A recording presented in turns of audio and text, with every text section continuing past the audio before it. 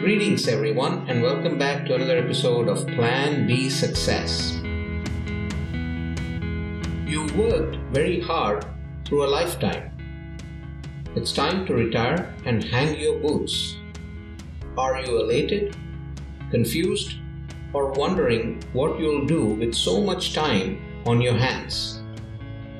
Conventional wisdom says that you should plan for retirement early in your working life. But for many, it takes a few years of understanding and catching up with life and its expenses before they can even think of savings, let alone retirement. Times have changed. From being dependent on a primary income produced through a stable job, people have grown savvy enough to create multiple streams of both active and passive incomes through secondary jobs, hobbies, and more. The definition of retirement has also changed from quitting work after putting in a couple of decades doing what and where one's heart lies, and to be able to do things at their own pace and flexibility. Life and work have intertwined and the borders are disappearing as time passes by. While there are still those that assume that with time on their hands post-retirement, they can pursue hobbies, travel, reading, and relax, there are others who find time for all that while in their earning years, just by being and doing flexible things. They can also turn in a pretty penny doing so and do not have to relegate such things as post-retirement activities. The question each of us should ask now, wherever we are in our lives, is if we are living the life we want to. Not push that question away for later in the golden years. Ask yourself if you are living the life you want to. Are you doing what's important to you and cherishing it with who's most important to you? Our sense of purpose should be with us all along.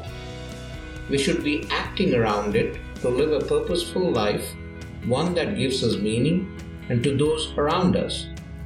While there's much relegated to be pursued in the golden years, know that time is fleeting by all the time. You have so little of it and so much to do. While retirement income has been top of mind for many as they get closer to it, the possibility of having that top of mind all along ensures that multiple income streams are created early on. Today's day and age allow us that luxury. Aging well and gracefully are not just a part of retirement, but our entire life. Many of us have our personalities and sense of identity intermingled with work.